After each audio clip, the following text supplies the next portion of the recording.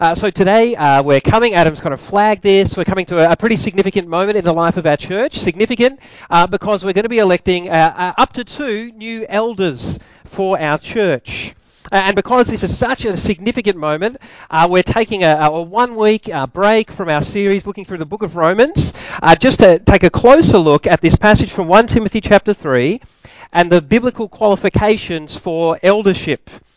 For some of you, you're probably like, man, I was just kind of getting into the series in Romans. I was enjoying that, starting to get my head around the book. Why have we got to interrupt it for some boring Presbyterian process that I really don't care about? Perhaps that's what some of you are thinking, maybe not in those words exactly. And so why is it that you should care about this topic? Why should you be tuning in to God's Word today? I'll give you a few examples of why this topic's so important. This is a really important topic because not that long ago, I was talking with a woman who had been the victim of horrible abuse of authority at the hands of a Christian leader in a local church. Damaged her horribly to the extent that she nearly walked away from her faith. Certainly found it hard to ever be a part of a church. It's incredibly important, this topic, because not that long after I became a minister, I was meeting with another minister, and it became apparent that he was only staying in gospel ministry for 4 or 5 more years because he wanted to earn a bunch more money so he could buy a nicer house for himself in retirement. There was no evident love for the Lord Jesus, no desire for the glory of God, no desire to see people coming to know Christ, just simply a love of money to get himself a nicer house. It's a really important topic because a couple of years ago I met with a man and we were talking about why it is that he was so angry about Jesus. And he shared with me how he was sexually abused growing up in a Catholic school.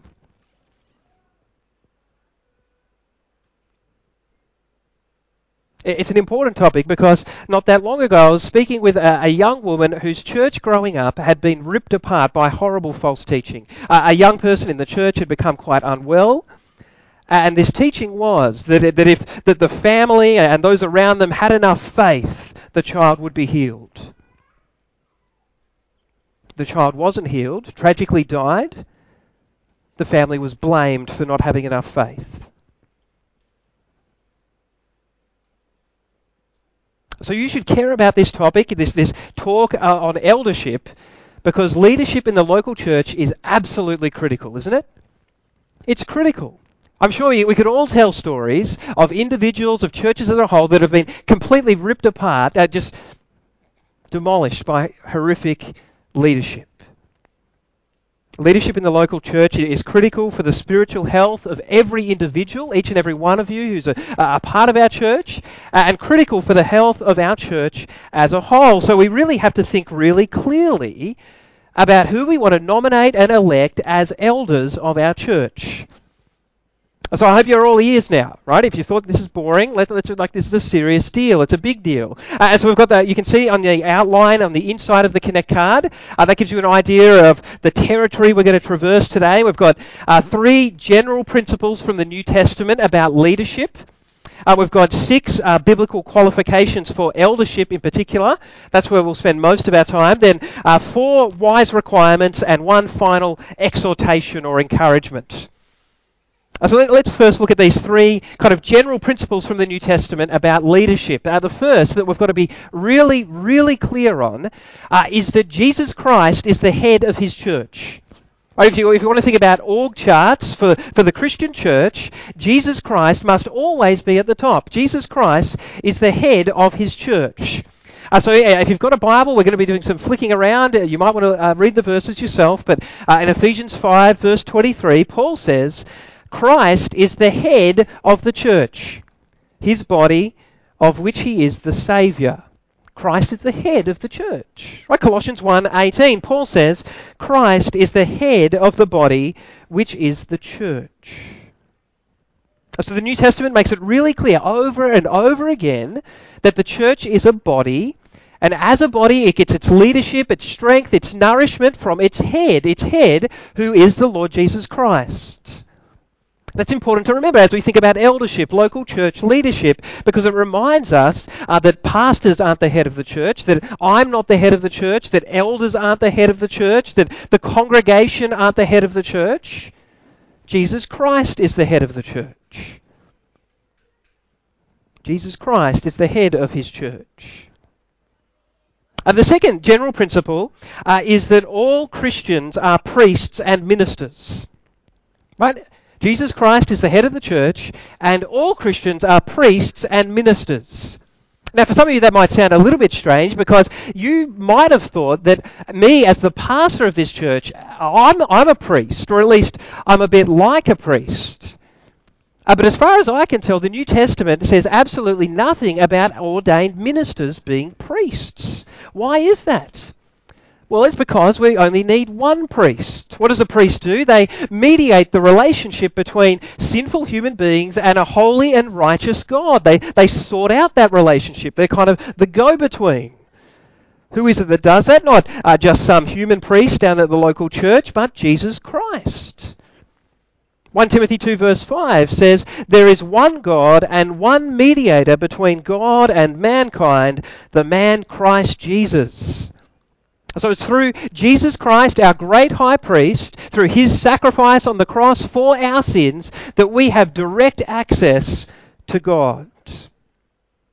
We don't have to come to God through some local pastor, a local priest. We don't have to come to God through a particular saint, through Mary, through some holy relic, through a new elder that we elect in the church. Right? We come to God through the Lord Jesus Christ, who is the one mediator between us and God.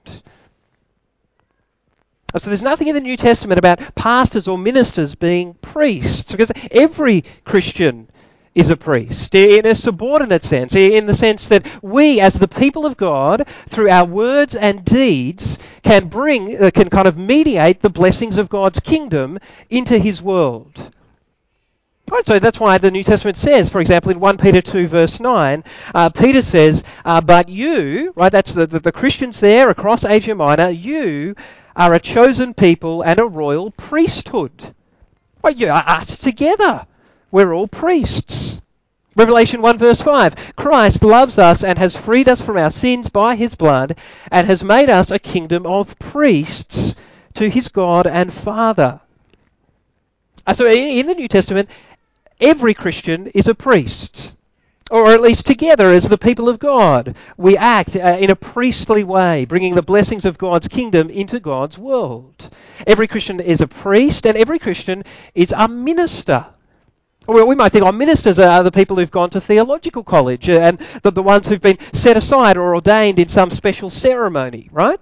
No, every Christian's a minister. Right? Ephesians 4 verse 12 says that my role as the kind of pastor, or one of the pastor teachers in this church, is to equip all of you, right, the whole body of Christ, to do works of service or works of ministry. Right, to teach the Word of God in such a way that all of us are acting as ministers to one another, serving one another, so that the whole body of Christ is being built up. So Jesus Christ is the head of his church, and underneath Jesus Christ is the body of Christ, in which every one of us is a priest, and every one of us is a minister. So why do we need some sort of official leadership? Why have designated or ordained leaders in the local church? Why not just have everyone underneath the headship of Christ doing their ministry, their priestly thing? Well, it's because of the third principle, which is that Christ calls and gifts particular people to lead and care for his flock. The New Testament makes this clear. So if you've got a Bible, you could flick to Hebrews chapter 13. This is just one example. Hebrews chapter 13. In Hebrews 13, from verse 7, we read, remember your leaders who spoke the word of God to you. Consider the outcome of their way of life and imitate their faith. And if you've got that chapter open, you can scan down to verse 17 in the same chapter. We read, have confidence in your leaders and submit to their authority, because they keep watch over you as those who must give an account. Do this so that their work will be a joy, not a burden, for that would be of no benefit to you. So these verses and others, they make it clear that Christ calls and gifts particular people to lead and care and kind of shepherd his flock. And insofar as those leaders are being faithful to Christ and his word, the congregation, the people of God under them, are called to listen to them and respect them and submit to them, to make their job as easy as possible, the writer of the Hebrews seems to be saying. So why does the Presbyterian Church call these local leaders elders? Well, we're saying we're going to elect some elders of our church. Well, once again, it's because I think if you do a quick survey of the New Testament, you'll find that there are really only two official leadership positions in the church. Right? A whole bunch of different roles, but it seems that there are really only two official leadership positions. There are elders, which are sometimes also called pastors or overseers, and then there are deacons. Elders and deacons. Well, I say that elders are sometimes called pastors or overseers because often those three words are used really interchangeably. Right, so if you've got a Bible, flick to 1 Peter, 1 Peter chapter 5. 1 Peter chapter 5. It's a good example of these words just being used interchangeably to refer to the same position in the church. 1 Peter chapter 5 from verse 1.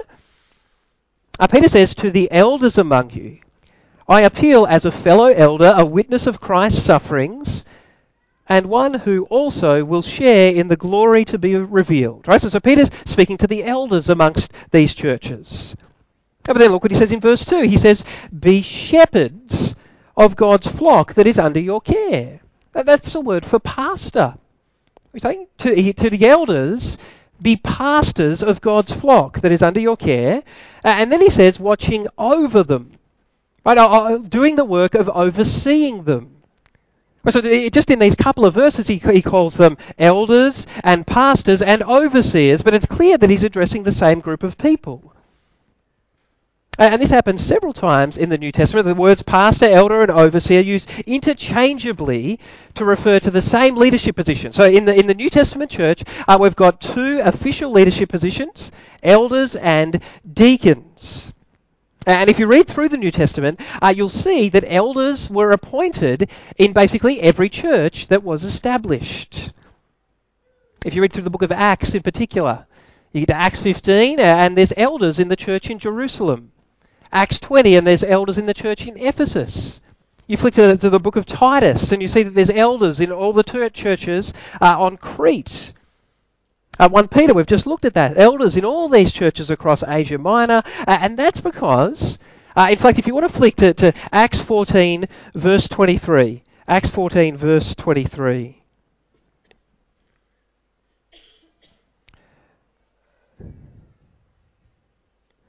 I'm flicking there myself. Acts 14, verse 23. I should have brought my paper Bible.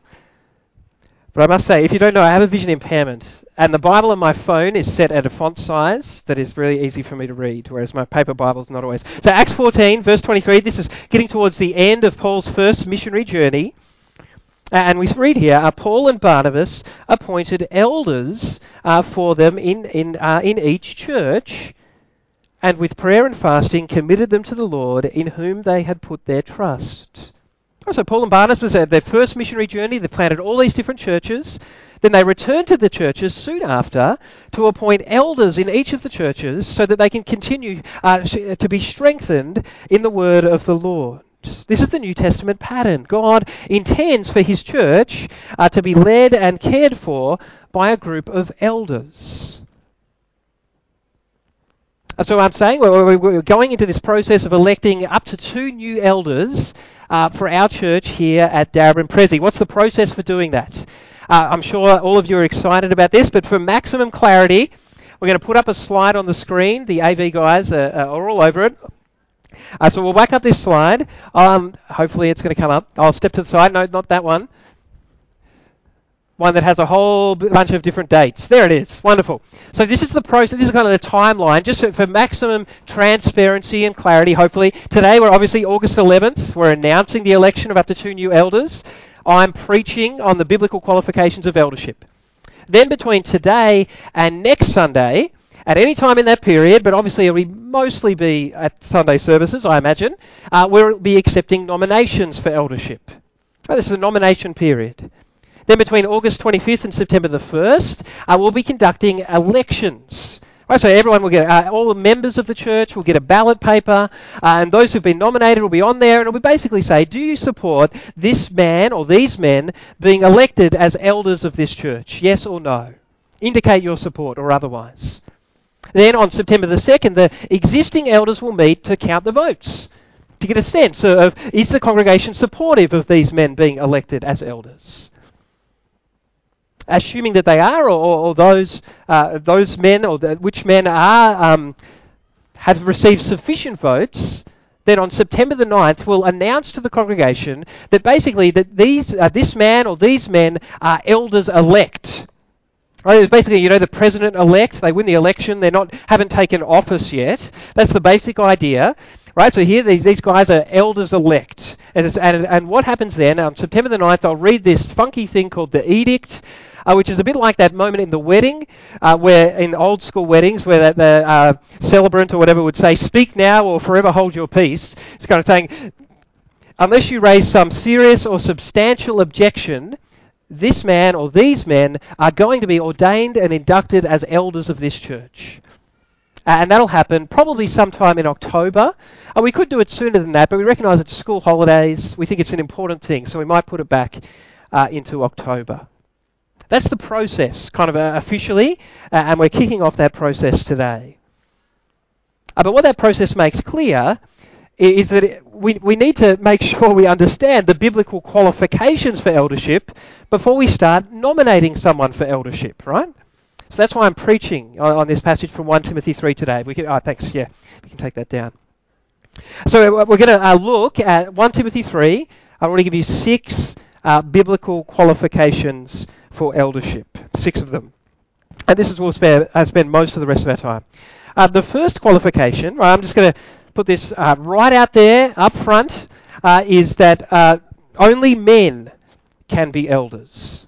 Right, that's a qualification. Only men can be elders, at least in the Presbyterian Church, at Darebin Presbyterian Church. Now, and some of you perhaps feel angry about that or frustrated by that, and before you start kind of throwing Bibles at me or various other objects, I want to give you 3 brief points from 1 Timothy itself for why we come to that position. Let me tell you, it's not because it's an easier position to hold. We recognise that that's a little bit countercultural.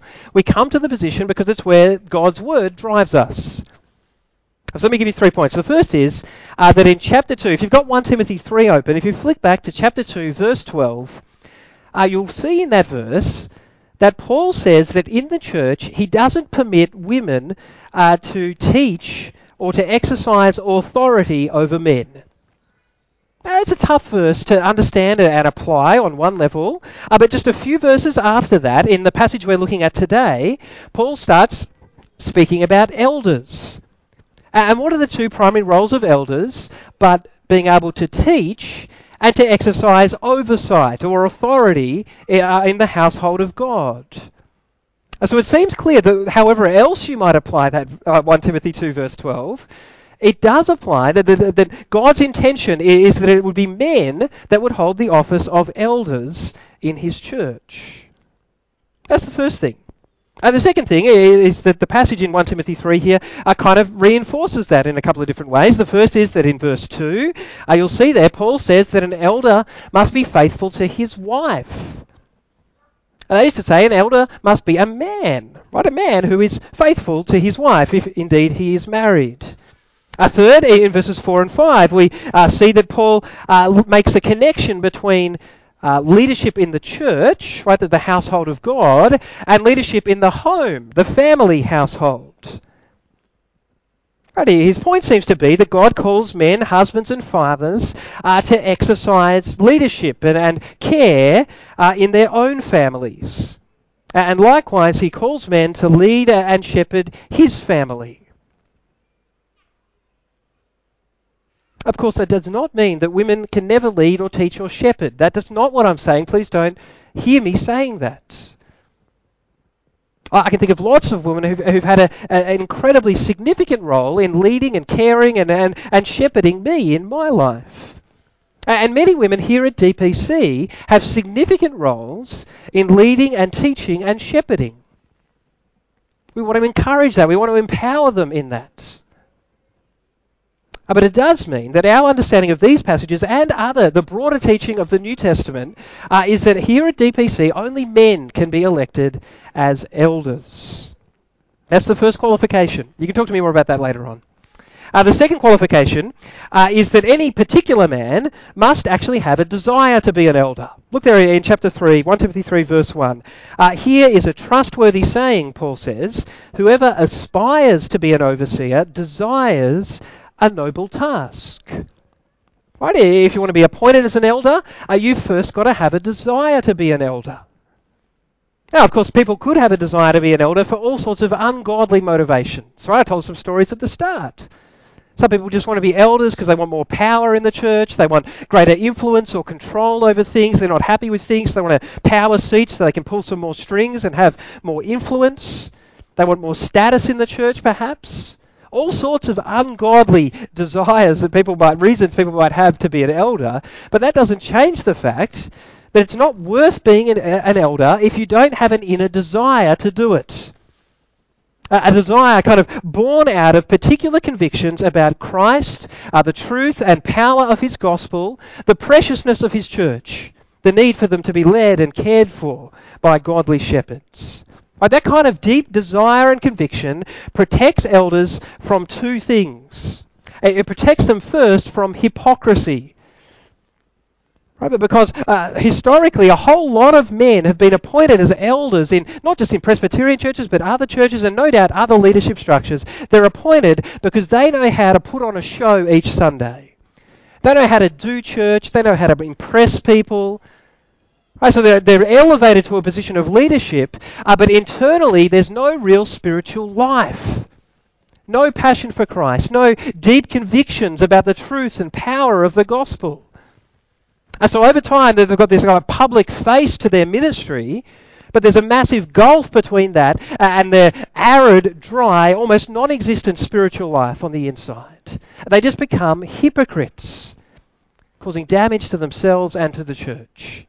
So we've got to be careful that the elders we elect actually have a deep desire to be elders, born out of a love for Christ and his gospel. And the second thing this deep desire protects elders from is burnout. Not guaranteed to protect them, but the reality is that being an elder can be really hard, quite demanding and stretching in different ways. So if you don't have a deep passion or conviction to do the role, it won't be long before you just throw in the towel, I think. You'll get tired, you'll get frustrated, you'll get really discouraged, and you'll burn out. So you do need this deep sense of calling to the role, if I can use that language. That's the second qualification. The third is we want to be sure, and this is probably the hub of things, the central thing, we want to be sure that the elders we elect exemplify godly character. Look at verses 2 and 3. Now the overseer is to be above reproach, faithful to his wife, temperate, self-controlled, respectable, hospitable, able to teach, not given to drunkenness, not violent but gentle, not quarrelsome, not a lover of money. Now, in some ways, that list of things isn't that unique, is it? Like if you were to say, this is what every Christian could be like, it wouldn't be that far off the mark. And the difference is that elders are supposed to exemplify these traits. Right? They're supposed to be models to the rest of the Church of God in these traits. So let's look at each one. The first is above reproach. Now, that's a bit tricky because I'm fairly certain that Paul's not saying that elders have to be perfect. Right? He's not saying they have to be sinless. But he is saying that if you examine the life of an elder, there shouldn't be any obvious sin that would disqualify them from the position of eldership. Any obvious sin that you would need to rebuke them for, that you would need to reproach them for. There's a sense in which they're above reproach. And the second thing there is Paul uses three words that all come at the concept of self-control from different angles. So you see there he says elders should be temperate, which is to say that elders should be stable and clear-headed men. You don't want someone who's volatile, who's all over the place, who's given to real emotional extremes. To be stable, temperate, moderate. Respectable, Paul says. Generally respected in the church. But notice down in verse 7, it's not just in the church. Right, you've got to have a good reputation with outsiders. So elders should ask the prospective elders how they go at work, at the local school, at the sporting club. Temperate, respectable, self-controlled, Paul says. And in verse 3, he says in particular we should see their self-control in how they manage alcohol and anger. Alcohol and anger. Elders should not be given to drunkenness, Paul says. He's not saying that alcohol in it of itself is evil or bad. So, if you want to be really, really holy, you shouldn't drink alcohol at all. I don't think that's what he's saying. But he is saying that no elder should be addicted to alcohol or mastered by alcohol. Right? Because how can someone claim to be exemplary in having Jesus as their Lord and Master if they're really mastered by alcohol or anything else, you see? So an elder should be an example in not being mastered by anything other than the Lord Jesus as far as they can. Likewise, that they shouldn't be mastered or controlled by their anger. On the flip side, the elder should be mastering their anger, should be in control of their anger so that they can be gentle, Paul says, and not violent or quarrelsome. So we should really remember Paul's words to Timothy in his second letter, 2 Timothy 2, where from verse 23 Paul says this to Timothy. 2 Timothy 2, verse 23, he says, "Don't have anything to do with foolish and stupid arguments, because you know that they produce quarrels. And the Lord's servant must not be quarrelsome, but must be kind to everyone, able to teach, not resentful. Opponents must be gently instructed, in the hope that God will grant them repentance, leading them to a knowledge of the truth." There's really two sides here. Right? Elders can't be wimps. The elders do have to stand up to those who are opposing the truth of God's word. They actually have to have enough boldness to do that. On the other hand, elders can't be kind of wild.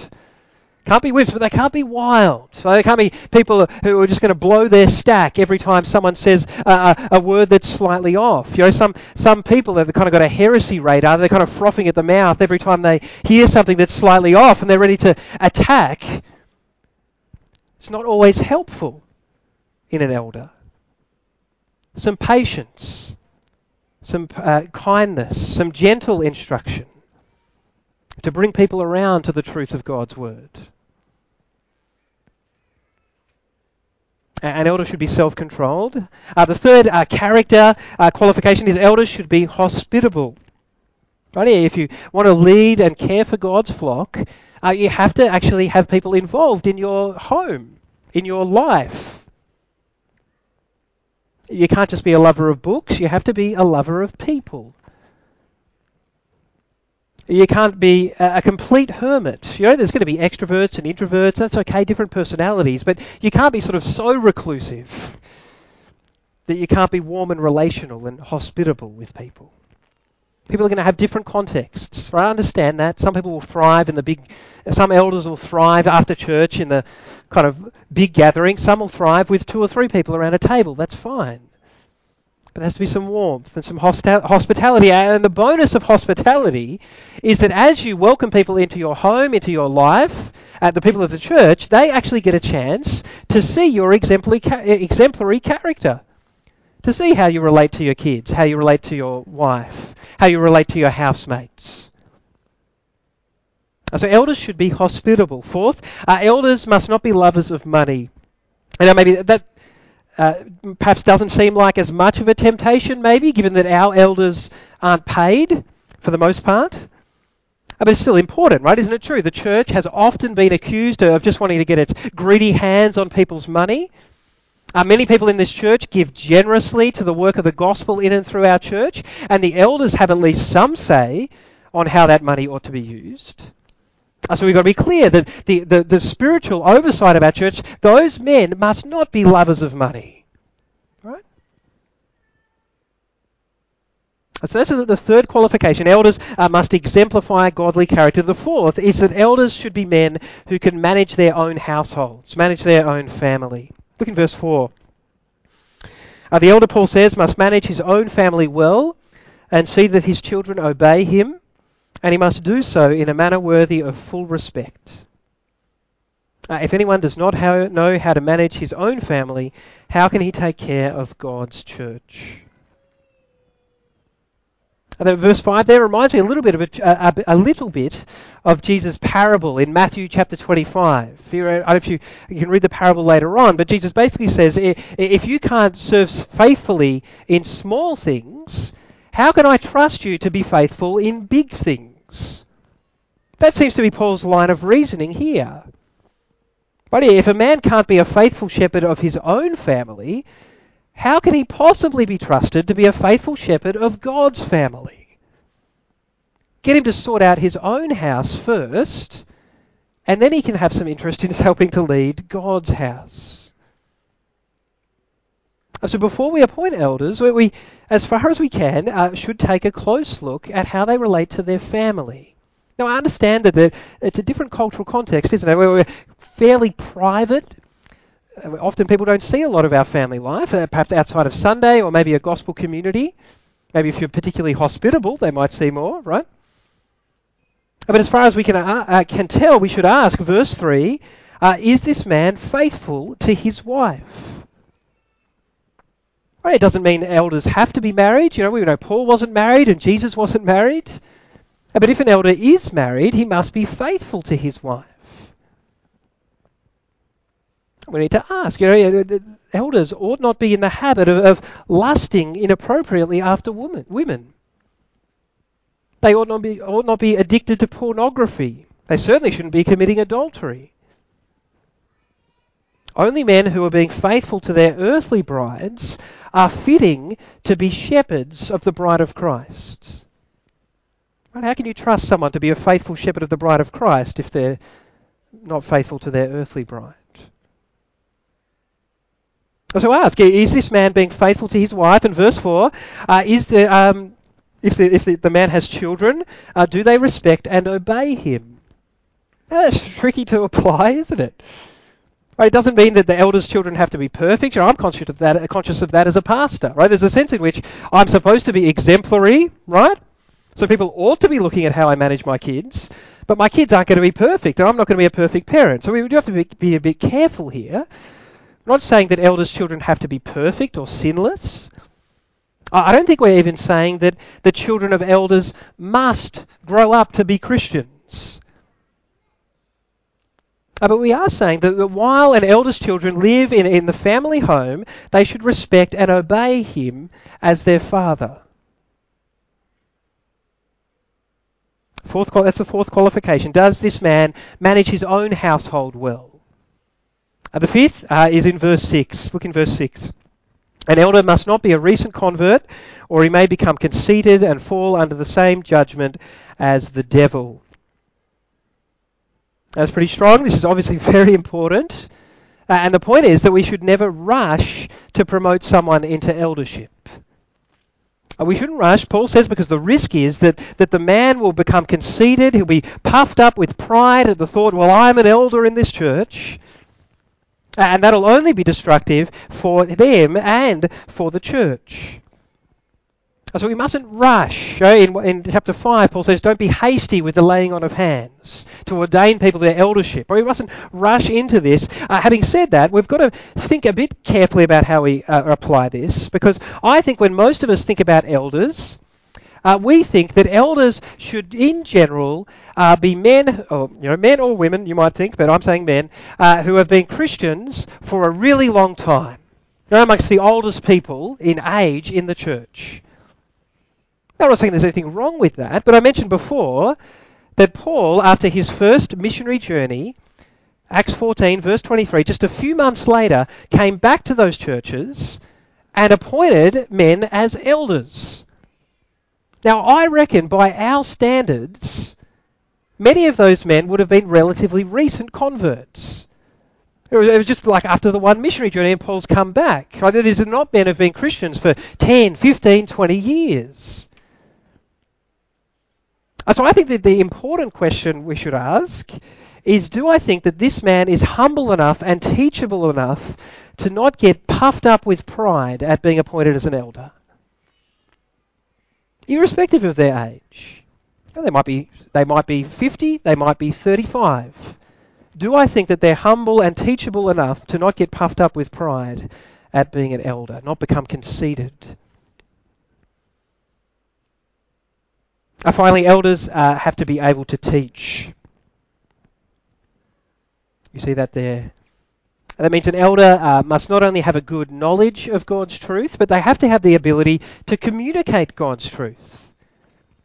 To communicate it in such a way that they're teaching sound doctrine and refuting false doctrine. You can read that in Titus 1, verses 8 and 9 about eldership. That doesn't mean all elders have to be doing teaching up front, like preaching, but it does mean that we want all our elders to have an active teaching ministry of some kind. Maybe it's a gospel community, maybe it's one-to-one Bible reading or kids' church. Maybe it's pastoral visitation to share the word of God with people. Whatever it is, elders must be able to teach. So those are the 6 qualifications I've drawn out. Elders must be men, must have a clear desire to be an elder, must exemplify godly character, must manage their own household well, must not be recent converts, must be able to teach. Now, much more briefly, let's look at these 4 wise requirements for eldership. We've looked at the Bible. Then in the Presbyterian Church, we've also got a kind of constitution, some rules. And those rules give us, I think, 4 wise requirements for eldership. The first is that elders must be members of the local church. Right? There's no verse in the Bible that says that. I acknowledge that. But if you're going to be elected as an elder of a particular Presbyterian church, it makes sense to me that you should first want to become a member of that particular Presbyterian church. And frankly, if you're not prepared to become a member of the church, then you probably shouldn't become an elder. Right? The standards for eldership are higher than membership. So that's the first, I think, wise requirement. Elders must be members of the church. Second, they must be members for more than 12 months. Which really goes back to that whole idea of not rushing people into this position. It's an important position. When someone comes to your church, they might seem like they just flash, bells and whistles, elder all over them. Right? But it takes time to get to know people, to discern their character and gifting, whether they're suitable for eldership. So we have this wise requirement. They've got to be a member for 12 months. Third, they've got to be over the age of 21. Once again, nothing in the Bible that says thou shalt only appoint elders who are over 21. But in general, it's probably pretty rare for someone younger than 21 to fulfill the biblical qualifications for eldership. Over 21 is what we go with. And fourth, elders must complete a suitable training course. Now, technically, the rules of the Presbyterian Church say they've just got to complete this course before they're ordained and inducted as elders. Which means that in theory, someone could be nominated as an elder, elected as an elder, before they've even looked at the course. Then they get ordained and inducted, right? Now, we think at Darwin Prezi that it is much wiser for potential elders to complete the course before they accept nomination. Right? It just makes sense. If you're going to accept nomination for a position, why not examine the position in detail and work out whether you think you're suitable for taking up that position. So you would know, we've advertised this eldership training course over the past couple of months, invited anyone who has a desire to explore eldership to come along, and several men have come along to that. So those are the 4 kind of wise requirements, we think. Elders must be members for more than 12 months, over the age of 21, and they have to have completed this suitable training course. So with all that in mind, I just want to finish with a final encouragement, a bit of an exhortation, because I know that we've got busy lives, lots of things going on, and probably the election of elders to our church is not at the forefront of your mind. I understand that. Right? But it is really critical. It's really very important. I told some of those stories at the start. It's very important that the people we appoint to these roles. And so please, my encouragement is please do be praying. I take this process seriously and be praying that over the next few weeks God would guide us as a church and raise up a suitably qualified man or two men who are going to be godly shepherds of our church going forward. Please be praying about this. Let me pray now along those lines. Our gracious Father, we thank you for our Lord Jesus, who is indeed our chief shepherd and our good shepherd, who laid down his life for us that we might become a part of your people. We thank you that we as your people are incredibly precious to you, and that you entrust our care, at least in an earthly sense, to godly leaders in the local church. Father, we do pray for the existing elders in our church. Help us to be humble. Give us all the wisdom that we need. Help us to remain faithful to Christ and his word. Help us to be filled with love for the flock here and to give ourselves sacrificially and joyfully to care for them. And we pray for our church as we go through this process of appointing up to 2 new elders. We pray, Father, that the training that's been done would have been a suitable process of discernment already. And we pray that you would indeed only have us ordain and induct elders of our church who fit the biblical qualifications and are going to be a blessing to the work of the gospel in and through our church. For the glory of our Lord Jesus we pray. Amen.